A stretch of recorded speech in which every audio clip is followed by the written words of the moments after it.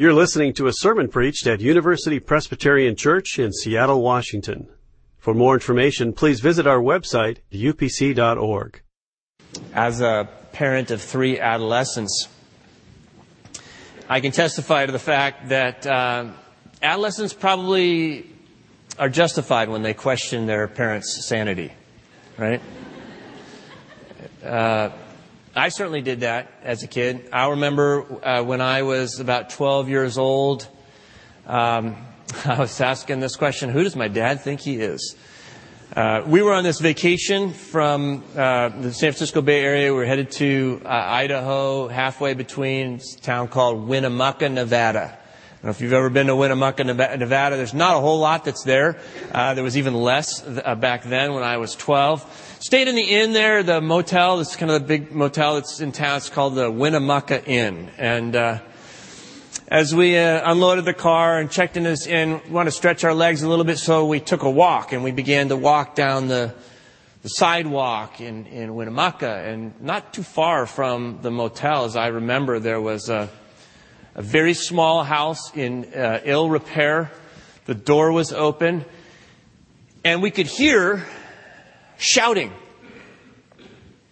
A man who sounded very, very angry, and a woman who sounded like she was in great distress.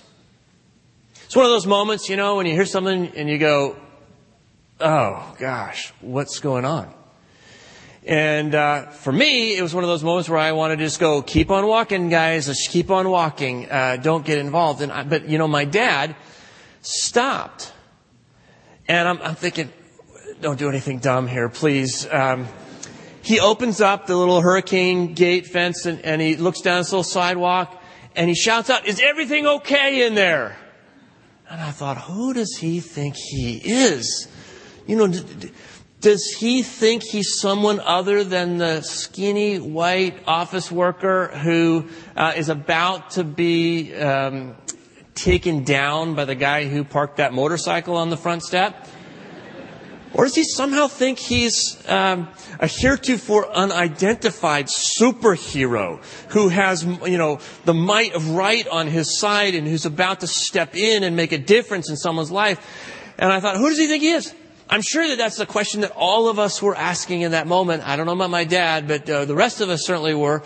And I wasn't going to stick around to find out either. I thought, frankly, I think I probably blacked out because I don't really remember much about how that unfolded from there. He did get involved, and it seemed like things worked out okay. But there's that question. In the middle of something that absolutely terrifies you and horrifies you, what will you do? Most of us will become immobilized. For some strange reason, I don't know what it was, my dad stepped into it. And if you and I are called to be people who share hope in the world, we're going to have to deal with one factor that will always immobilize us, and that is called fear. We have to be able to face our fears in such a way that we don't say, you know what, it's just a tragic world and sad and pathetic, and I'm depressed about it, but I'm going to sit on the sideline because there's really nothing I dare to do about it. Or we say, I believe for a moment that I might be somebody who should, but not only should, but can make a difference in the world. It's a question of, who do you think you are when you read the newspaper? Who do you think you are when you come across the hurt and the pain in the lives around you? You go, I'm hurting myself. I know you are. Jesus knows you are. But He also knows that there's something about Himself and there's something about you that totally transforms the fear equation. And Peter has just stepped into it. And so as we learn from the Apostle Peter what it is that Jesus does to jumpstart hope in our lives, we come to this second scene in Peter's life. And by the way, we're reading this because I believe Jesus wants to jumpstart hope in my life. And I believe Jesus wants to jumpstart hope in your life as well. So let's go to school with this fisherman named Peter. Would you open up your Bible to Matthew chapter 14, verses 22 through 33. This is our text. It's page 796 of the Pew Bible. Matthew 14, verses 22 through 33. And we could sit in our pews, or we could stand up, and like Peter does, stand up and proclaim the truth about who we are in Jesus Christ. So let's stand, and would you join me in reading God's Word aloud together as a confession of our faith. If you believe this, when we're done reading, I'll say thanks be to the Lord. This is the word of the Lord, and you can say thanks be to God. Listen carefully, you're reading God's holy word. Immediately, he made the disciples get into the boat and go on ahead to the other side, while he dismissed the crowds. And after he had dismissed the crowds, he went up to the mountain by himself to pray. When evening came, he was there alone. But by this time, the boat, battered by the waves, was far from the land, for the wind was against them. And early in the morning, he came walking toward them on the sea. But when the disciples saw him walking on the sea, they were terrified, saying, "It is a ghost." And they cried out in fear.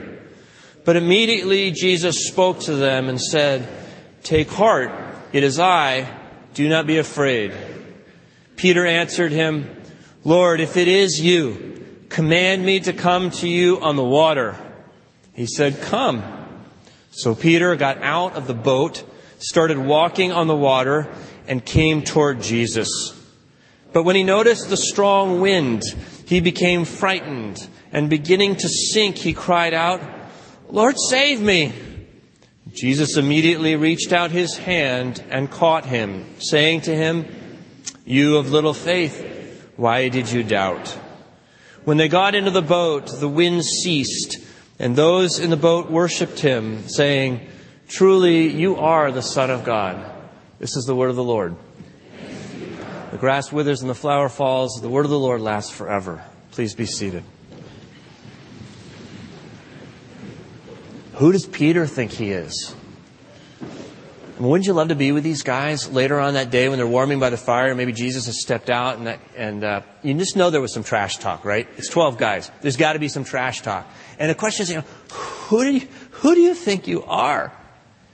I mean, the reality is, yes, there are some veteran fishermen in this group, but in this moment, they are all terrified. I mean, Matthew tells us this was in the fourth watch, which is between 3 a.m. and 6 a.m. It's dark. They're facing a headwind. They should have been by land, but now, and yet they're exhausted. The wind is blowing up a fierce storm. For a Jew, this symbolizes the waters of death. It's chaos. They're probably turning backwards to keep the salt out of their eyes, and they see a figure, looks like a person, off their transom, walking up like nothing. And, immediately they think, it must be a ghost. We don't even believe in ghosts, but we don't believe in people walking on the water either. And, he walks right up, and it's Jesus. And Matthew wants us to be very sure we understand they were all terrified. That strong language he uses, as they cry, it's a ghost, they cry out in fear. I'm thinking there's some moisture in that boat that is not just the seawater. These guys are all terrified. And in that moment, one of the 12, one of the terrified men, gets a really strange idea. I mean, notice this is Peter's idea. I mean, the idea, I think, of everybody else in the boat is when Jesus says, take heart, it's I. Everybody else in the boat is going, well, if it is you, quit freaking us out and get in the boat. Grab an oar. We're in trouble, right? That's what everybody's thinking. But there's Peter white-knuckling on the gunnel. And he's sitting there as it pitches up and down, and he's looking at this figure out in the water, and he's got a different idea. He's got a Peter idea. And it revolves around the question, who do I think I am? Which revolves around the question, who do I think he is? And in that moment, Peter connects those two questions together, and he says, if you are, then call me out onto the sea, and I will take a step. What is that? Well, maybe it's bravado. It might be bravado. mean, that shoe would fit on Peter. If you know Peter a little bit, I looked up in the dictionary the word bravado, and it's a pretense of courage. It's acting like you're braver than you really are. And you know what? You and I are pretty good with pretenses. You and I know how to project an image of strength, and our greatest fear is that someday you might get close enough to me to understand that I'm actually not who I advertise myself to be. I'm actually not as courageous as I want you to think I am. I'm afraid you're going to discover that I'm a phony. Aren't we all? Now, I think Peter knows who he is on the inside. He's had to confess that. That was the first step as Jesus is jump-starting hope in Peter. Remember last week, he says in the fishing boat, Lord, get away from me, for I'm a sinful man. No, he knows the brokenness in his life. He knows the inadequacy of who he is. He knows he's not the real deal. And so maybe he's trying on bravado. Because I could never afford to let anybody else know what only I and Jesus know in the depths of my being. And so here's Peter, he's always listed first. He's always the guy who speaks out, has got to have the right answer. He's always the guy who affirms, with his lips at least, he's going to do the right thing. Maybe it is just bravado. Or maybe not. Maybe it's courage. Maybe it's real courage. Maybe there is an inner strength inside this man. See, as he's there holding on to that gunnel, asking himself the question, who do I think I am? At a critical moment of terror in his life. He decides in that moment to hold that question in the presence of Jesus. We might almost forget as we get absorbed in that question that Jesus is speaking. He's speaking to Peter. He's saying in verse 27, two things. There are two little phrases here. Take heart, it is I. And I think Peter has to have two flashbacks in a moment. These two phrases evoke, I'm sure, two memories for Peter. When Jesus says, for example, it is I think Peter in a second goes back to the Old Testament. Because what Jesus says in the Greek is ego, eimi. Two words, I am. There's no way you could hear I am in the context of a storm when somebody is walking on the water and not remember what God had said to Moses in the midst of his fears and insecurities. When Moses had been faced with God through the burning bush and God is trying to convince Moses that he's going to be the great deliverer. And Moses goes, hey, I think you got the wrong guy. I mean, they're not even going to accept me when I come to the Israelites as one of their own and say, God's got a message for you. And who should I say sent me? And God says to Moses, I am who I am. It's His great covenant name. When they challenge you and when they question who you are, you tell them, I am sent me. I don't know who this phantom is on the water. Looks a lot like Jesus. But if He says to me, I am in the midst of my fears, then I can't think of anything other than that He is speaking for God right now. And so He's listening. The other flashback that I think he has in this moment is back to the first time that he met Jesus. See, because what Jesus is saying to him right now is take heart. It's one word in the Greek. It's really the simple word for courage. It's an imperative. Courage. Courage. Jesus says to these terrified men in the boat, courage. And Peter's saying, courage, courage, courage, courage. Where have I heard that before? Where does that sound familiar? And he remembers the time that he met Jesus. John, the gospel writer, gives us the account in chapter 1. Andrew had introduced Peter to Jesus, and Jesus did a strange thing. I mean, this is not something that normally happens. You know, maybe there's some pleasantries that go unrecorded, but Jesus almost immediately identifies Peter. John tells us, John 1:42, you are Simon, son of John. Jesus says that just to make sure everybody knows he's not confusing him with anybody else. You are Simon, son of John. Next sentence, you are called to be Cephas. Cephas is Aramaic. And so John has to tell his audience, which is translated Peter. Peter is Greek, but both Cephas and Peter mean rock. Jesus is saying to Simon, I know you've always known yourself as Simon. I know your family has always known you as Simon. The world has always known you as Simon, but I'm here to tell you from this day forward, you are rock. Courage. Courage. Rock, rock, rock, rock. And you got to believe that at that moment, Peter's going, rock. Kind of like the sound of that. Rock. He's flexing underneath his robe, you know. Yeah, that is who I am, isn't it? Rock. This guy is not bad. He gets it right. And maybe the bravado is coming out.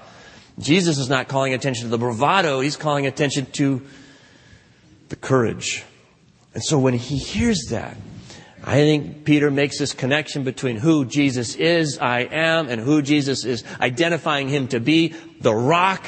And he says, Jesus, if you are, which is interesting because he just says, if you are, I am. If you are, then you command me to get out of this boat and take a step onto the surface of the water. And Jesus says in a word, I love it. Jesus goes, come. Like it's just that easy. And Peter does.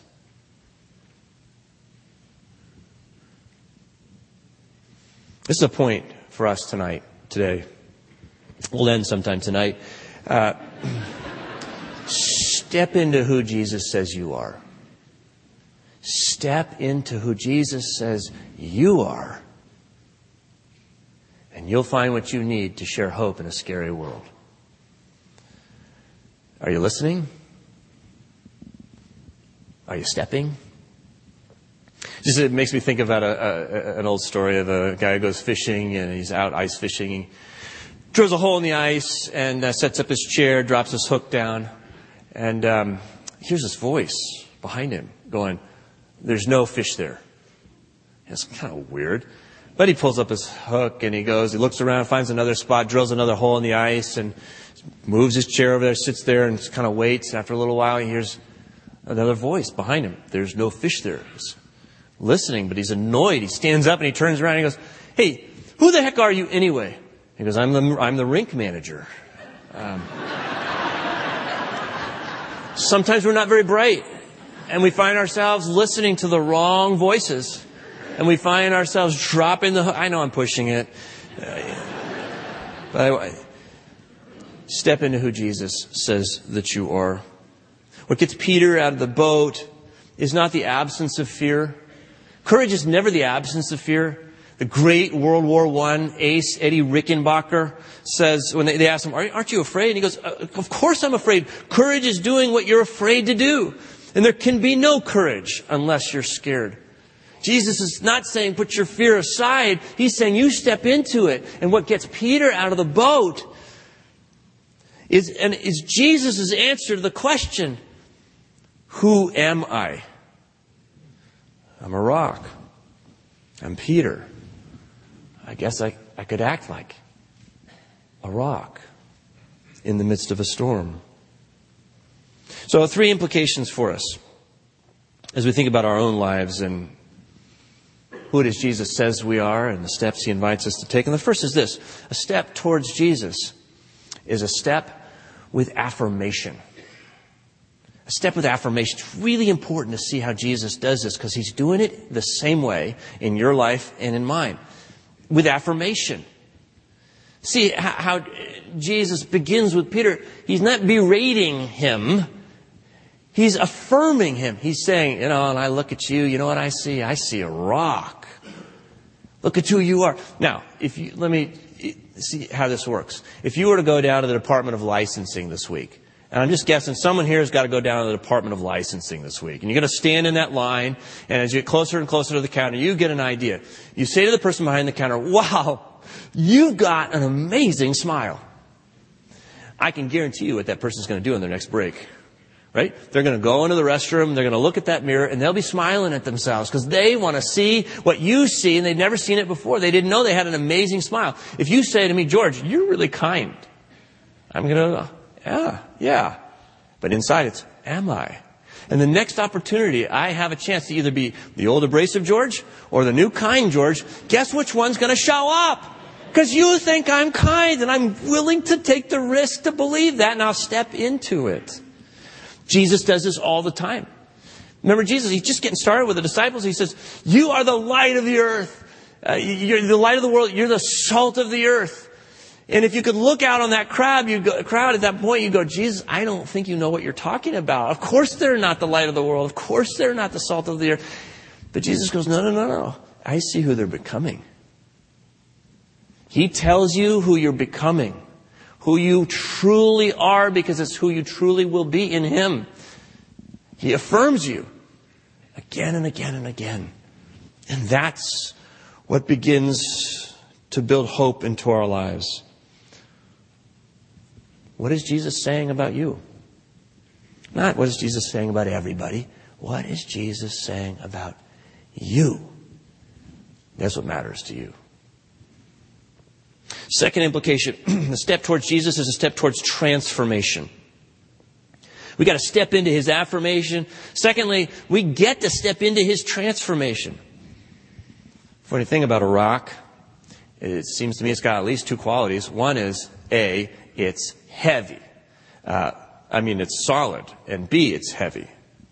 To say that a rock is solid could be to say that a rock is the thing that in the midst of the storms of life stands firm. It's solid. To say that a rock is heavy could be to say that it's got that quality that allows it and permits it and requires it to sort of sink into those waters. And it seems to me that Peter is making contact here with both of those qualities in his life. He's a mixed bag at this moment, because it doesn't escape the notice of his colleagues in the boat that this doesn't entirely end as a success story.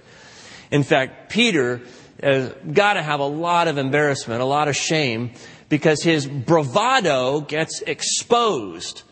A few steps into this deal, he begins to think to himself, how am I doing? How great this must look to the other fellas in the boat. Is this awesome or what? And he takes his eyes off Jesus and he begins to think about his capacity. He begins to see this as a contest between his internal strength and the wind. And as soon as he frames it that way, he's going down. Because it's not about his capacity. It's about the capacity that Jesus is putting in him. And he's got to stay in a relationship with Jesus Christ. And he's calling out in desperation. The text says in verse 30, he begins to sink. It's the same expression for he begins to drown. And he yelps. Alpha dog now is yelping, save me! And that doesn't feel good at the end of the day. Jesus grabs him, bedraggled by the collar, and tosses him into the boat. And this is so much a part of the story of Peter. It's a story of failure. And that's why I'm compelled by it. Because I know I've got that story in my life as well.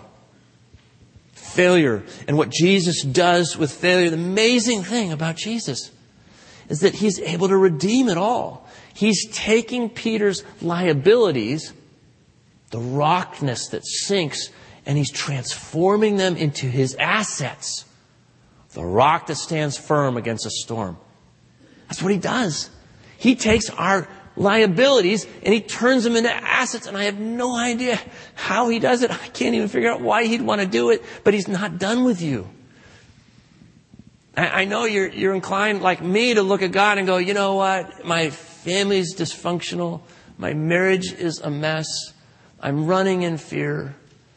I'm paralyzed in anxiety. I'm hiding in shame. I'm caught in a trap. Jesus, just get away from me because I'm a sinful man. And Jesus goes, you just watch. If that's who you think you are, you don't have a clue who you really are. I want you to understand that because of who I am, I have a new sense of who you are. And I'm going to take all of those liabilities and I'm going to show you the front side of those things. I'm going to show you that they can be in me your greatest strengths. I'm going to redeem you. And all that you are. Because you're becoming all that I see you to be. A step toward Jesus is a step into transformation. Thirdly, a step towards Jesus is a step into identification. Who I really am. There's so many voices out there that want to identify you, right? Your family wants to tell you, your coworkers, your peers want to tell you who you're supposed to be. Corporate advertisers want to tell you, political movements want to sell you an identity. But the problem is, none of those is you. We live in a time where we tend to want to mediate our relationships with one another through images. Right? We're supposed to create online identities. And we don't just do it online. We've been given permission now to create identities, our authentic self, or who we authentically want you to think we are. And we miss out who we really are. And nobody has been created to be you except for you. The psalmist celebrates that fact in Psalm 139. A great psalm to read. For it was you, O God, who formed my inward parts. You knit me together in my mother's womb. I am fearfully and wonderfully made. In your book were written all the days that were formed for me, when none of them as yet existed. And you say, well, I don't know where to step if I'm to step into my identity. That's okay. Peter didn't know where to step either. What I love about this story is that it's profoundly original. Who would have ever thought to step out of the boat and into the water? It's just Peter. Peter's the only guy in the world that would have thought that thought.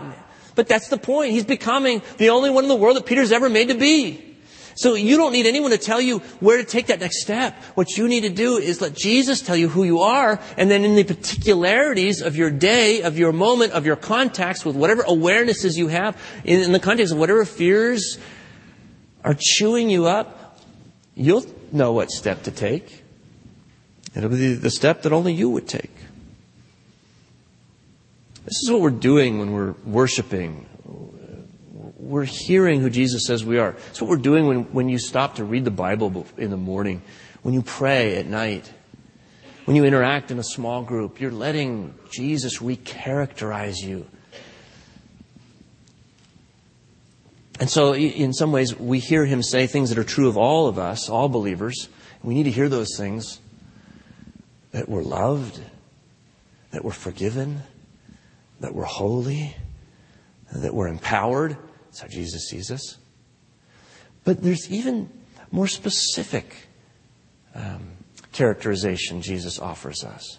Because as you take these steps one at a time, themes in your life will begin to emerge that are particular to you. Among all of us, just you. Sometimes the scriptures refer to this as spiritual gifts, or a call. It's vocation. Jesus is calling you in a special way. And so we need to listen to that. And Peter was called Rock. And I don't know what your name is, but it'll be something else. Jesus has a name for you. As you look at these themes and listen to Jesus, you may hear beginning to emerge in you servant, or another name, teacher, or giver, or merciful, or encourager, or leader, or compassion, or prayer, or organizer, or laughter, or instigator, or singer, or whatever it is. It's your name. And it's given to you by Jesus Christ. And you'll discover it as you step towards him. Step into who Jesus says you are. That's what it means to be a Christian. That's what it means to be a church. We're just a group of people he has collected together to step into who Jesus says that we are. It's not about walking on the water. What's interesting to me is that in the history of the early church, there is absolutely no evidence that people thought the lesson of this text is if you believe Jesus enough, you'd be able to walk on the water.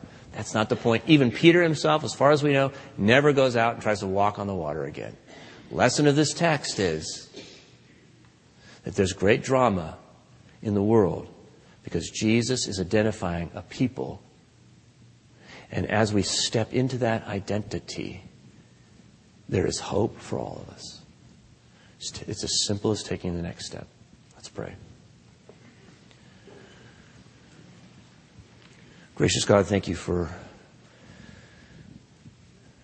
your perspective on us. There's no accounting for it, but for the grace and the love and the mercy of an incomparably great Savior. And it's in that greatness that we worship and rest, and even as we step out of this place, go forth. That we might celebrate who you are and discover who you are calling us to be. So let us listen, and then let us step. In Jesus' name, amen. For more UPC audio or to find out about service times, visit us at upc.org. All online audio is available on CD and cassette. To order copies of sermons and classes, please visit upc.org/audio, email audio@upc.org, or call 206-524-7301, extension 117.